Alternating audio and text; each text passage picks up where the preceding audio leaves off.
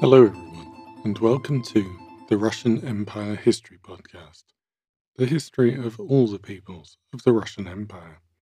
I'm your host, J.P. Bristow. This is Season 1, The Forest, the Steppe, and the Birth of the Russian Empire, and Episode 24, Enter the Rus Part I. Today I would like to thank Zachary for his donation via PayPal, and our new Boyarina, Juliet, for signing up on Patreon. And thank you to anyone supporting the podcast by sharing with friends or leaving a review. The end of the year is in sight, and we are approaching a watershed in the podcast. Last episode, we heard how Scandinavian adventurers travelled into the east to trade with the Finno-Ugrian peoples of the Northern Forest, and established their first outposts on the lakes and waterways. Over the next few episodes, to finish up the year, we will look at where the Rus first appeared. That is, where they ceased to be Scandinavian adventurers travelling east for profit, and settled and mixed with the local population to form a new polity. Then we will consider their relationship with the steppe peoples and central and southern Volga, and why they were unable to expand in that direction. And we will then turn to their relationship with the south, especially the Slavs and other neighbours to the west. Finally, we will look at Rurik and the origins of the Rurikid dynasty. Did he even exist? What do we actually know about the first rulers of Rus? Plus a couple of member episodes, and a special episode if I can get the interview scheduled. And that, dear listeners, will finally bring to an end the period where we are groping blindly in the dark, attempting to reconstruct what happened from archaeology and foreign reports, and bring us into the bright sunlit age of written history, kings and princes we know definitely actually existed, when they were born, when they died, and all kinds of other exciting details. I should make another note about nomenclature here, as so far I've been a bit casual. So I'm generally using Scandinavian to mean people originating and travelling from Scandinavia to the east to trade and raid. I'm going to be using Rus to mean people that have settled in the east and are creating a new polity there. They are mostly of Scandinavian origin, but there is plenty of mixing with the indigenous population from the very beginning, and the Rus are not by any means ethnically exclusive. Obviously, these two categories will overlap to some degree for a while. Scandinavians did not stop travelling east just because someone else had decided to settle down, and it was natural for the movement to continue and for the Rus and Scandinavians to have dealings with each other. As we shall see, the Rus were part of the wider Scandinavian world, which at this time stretched from the Volga to Iceland, Britain, and Ireland. Varangians is a term that only appears later, well after what we are looking at here, only once the Rus are well established. It is used primarily to refer to warriors, usually part of a war band, who typically travel around and undertake paid military service for various rulers, from the many princes of Rus to the emperor in Constantinople. It is this activity that earns them the name, rather than any kind of ethnic origin, and the Varangians included Scandinavians, Rus, Finnic and Turkic people who had joined with the Rus, and others such as the English. So at this point in our story, we're not going to look at the Varangians. So, in this episode, we look at the first part of how we got from those Scandinavian adventurers to the Rus as an expanding power. And this means asking two basic questions: who and where? You might think that when should be one of those questions too, but the when is fairly clear, at least as far as the period when it happened, rather than the Rus appeared at 11:32 on Tuesday, 4th October 821. As discussed in the previous episode, those first Scandinavian traces at Staraya Ladoga and Sarski Fort and other places in the forest can be dated to 750-780, so that sets our lower bound. The first people with Scandinavian names appear in Byzantine records in the 820s, and coins with Greek names scratched into them dating to the early 800s have been found on the Gulf of Finland. While not absolutely conclusive, this evidence strongly suggests the Scandinavians had made contacts with the Greeks on the northern side of the Black Sea by the early 9th century. Sometime after this, there was a raid at a town called Amastris on the southern shore of the Black Sea. The provenance of this raid is rather controversial, as the sole record is a hagiography of a local saint written 20 years later, and some scholars argue that the raid was a later insertion in the story. Other scholars argue that the whole tale is nothing more than a garbled version of the well-attested Rus expedition of 860. Against this, we can set the assumptions that such raids were natural for the Scandinavians. They were, after all, known for raiding across the known world, and that this was indeed just around the time that they reached the Black Sea. This means that a raid of this kind would have been perfectly in character for them, and so it is quite possible that this is indeed the first record we have of the Rus.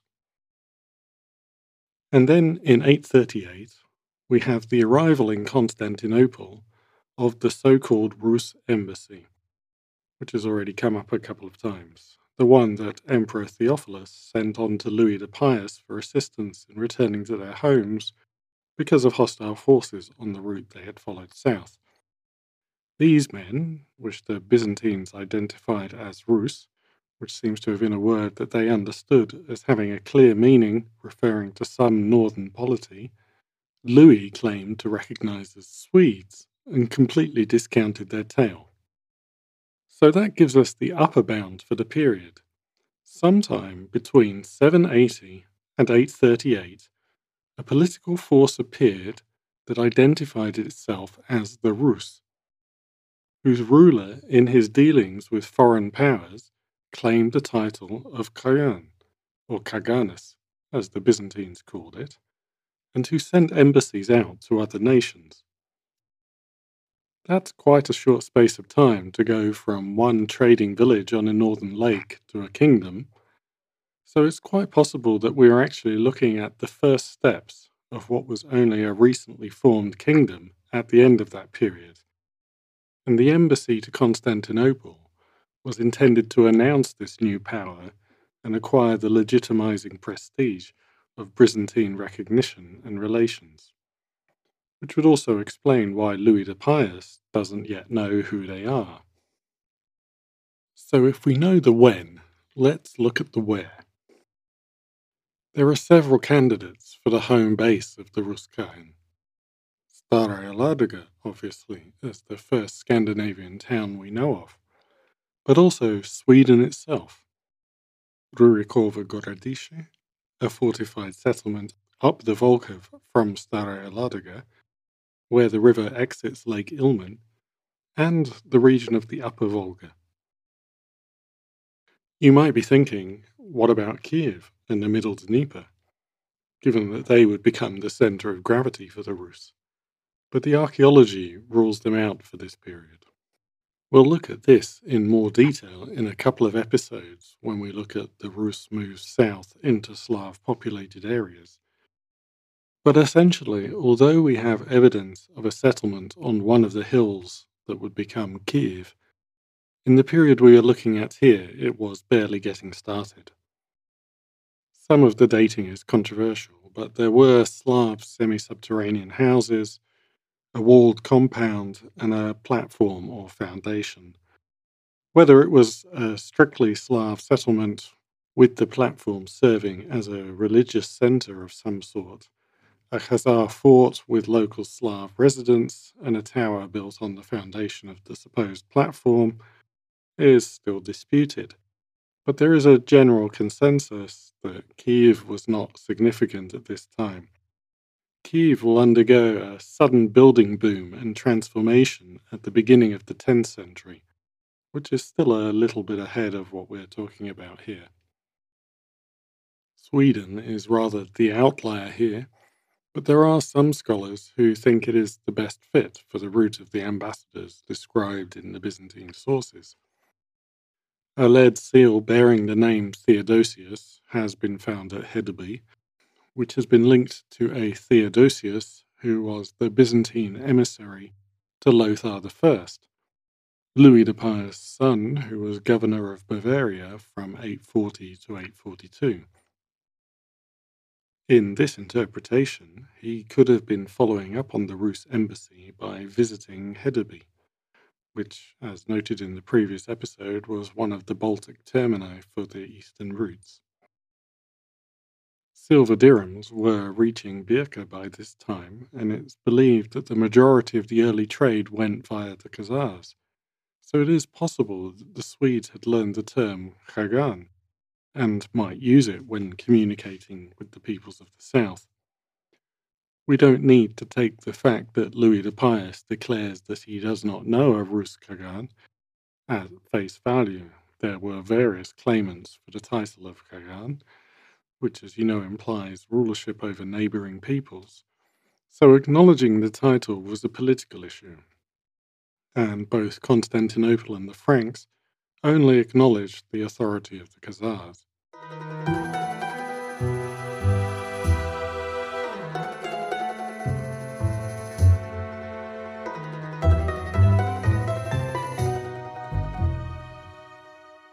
Stara Ladoga might seem like the primary candidate as the first Scandinavian town in the east, but its openness and lack of fortifications do not suggest the kind of stronghold a new ruler would be looking for. It cannot be completely discounted, though. Most of the settlement has still to be excavated, and so it remains possible that there is something there that could have been an appropriate base for the upstart Khan.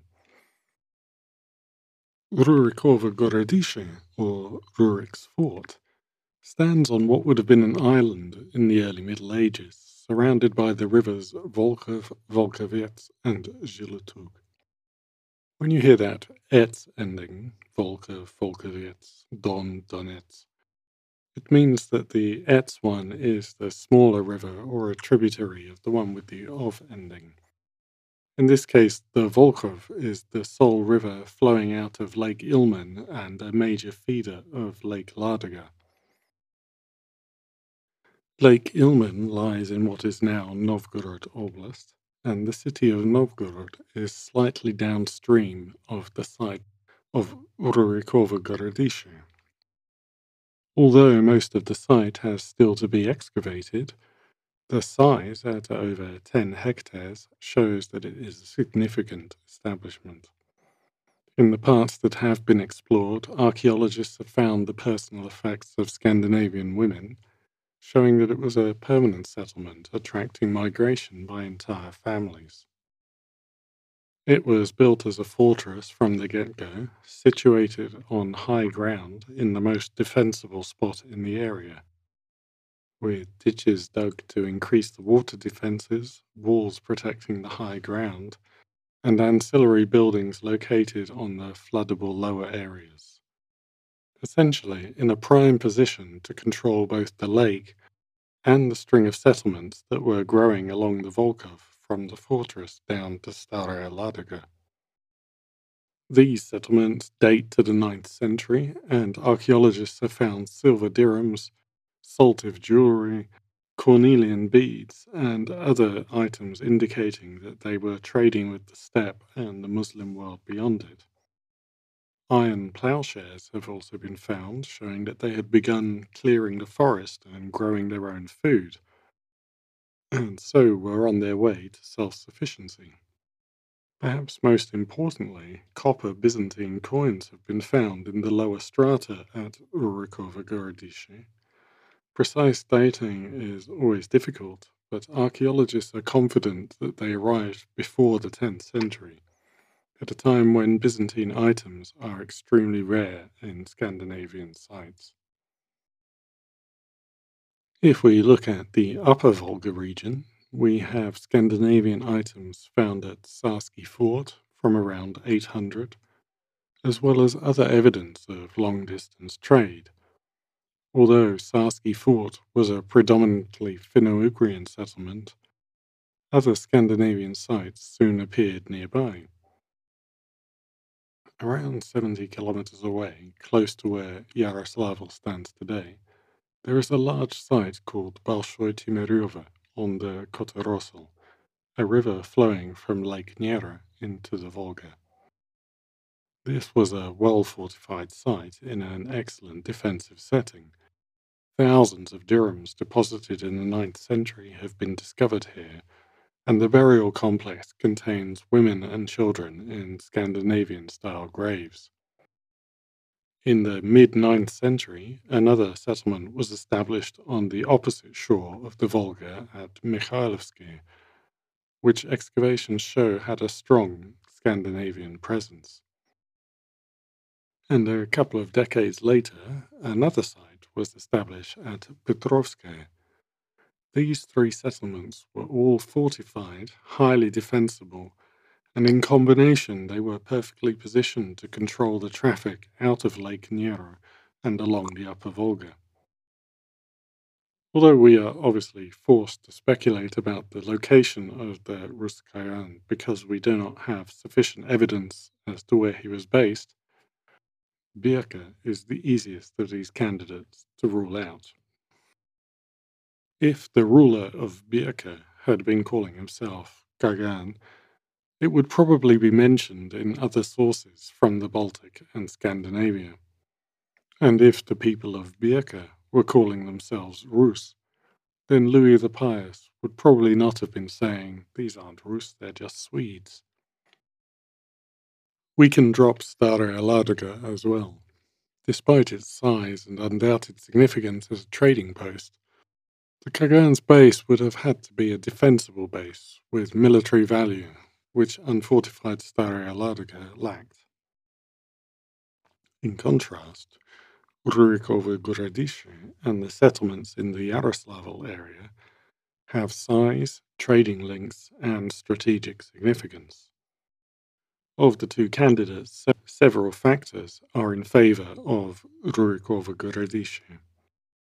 First, the current level of exploration suggests that it developed faster and more extensively in the early 9th century.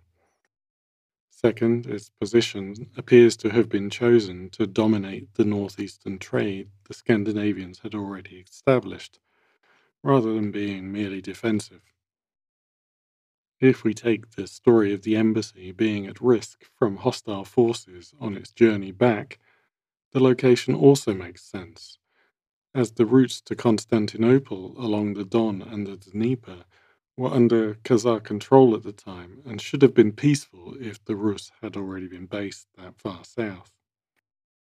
Third, the earliest records mentioning Rurikovo Gorodice note it as the home base of a prince.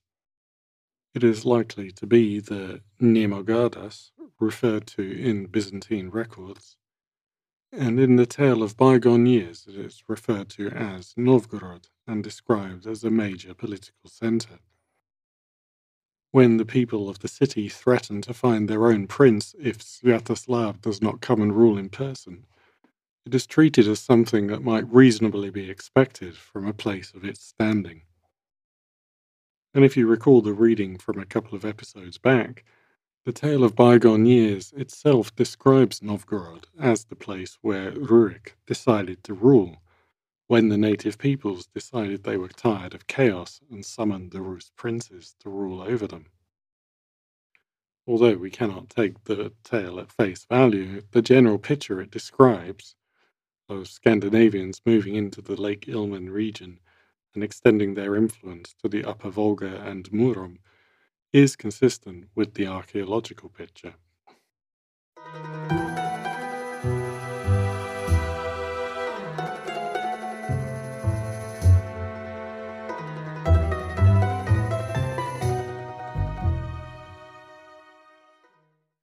The first Islamic descriptions of the Rus, which come from the geographer Ibn Rushd, was written at the beginning of the 10th century.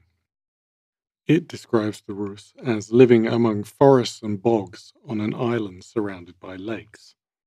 The king is known as the Khagan of the Rus.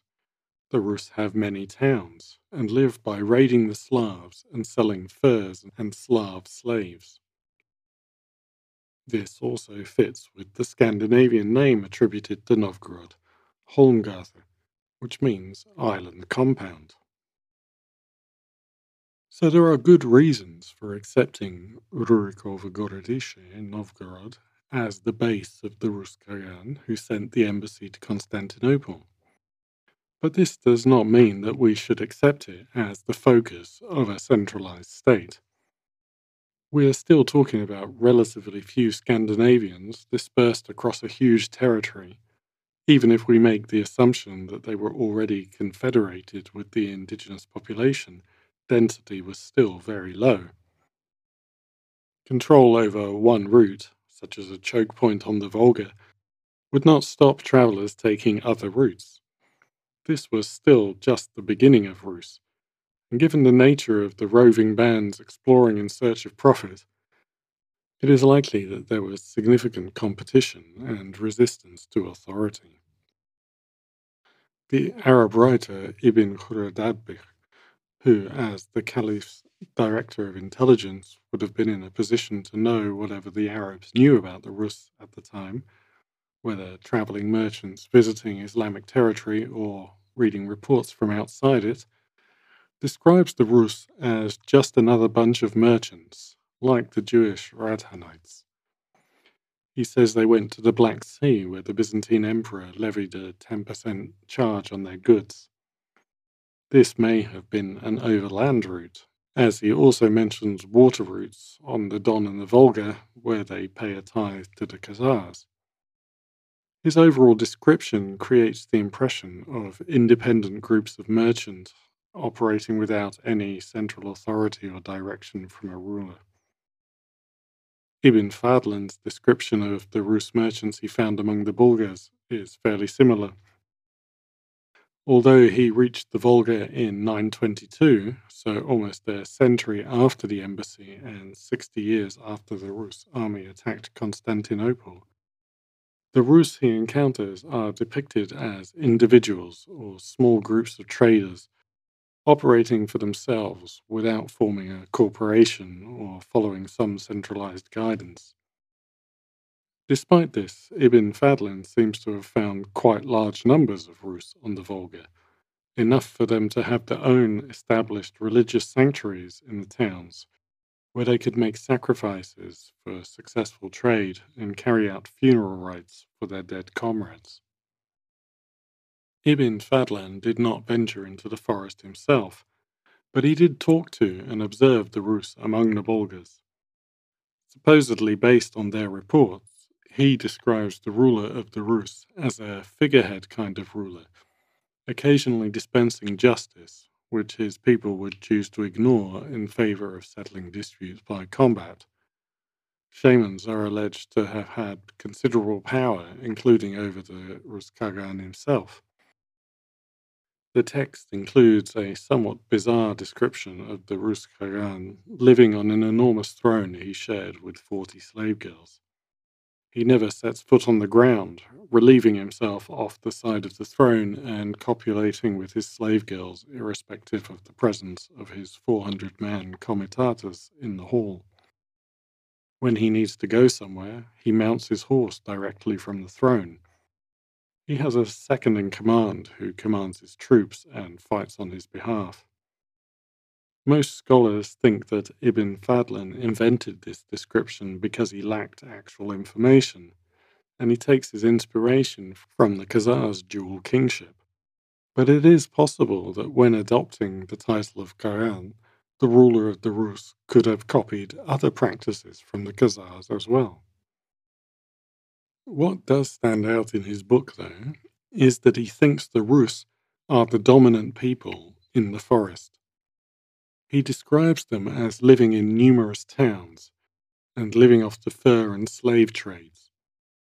In part, this is clearly due to Ibn Fadlan and the other Arab writers not having visited the forest belt themselves.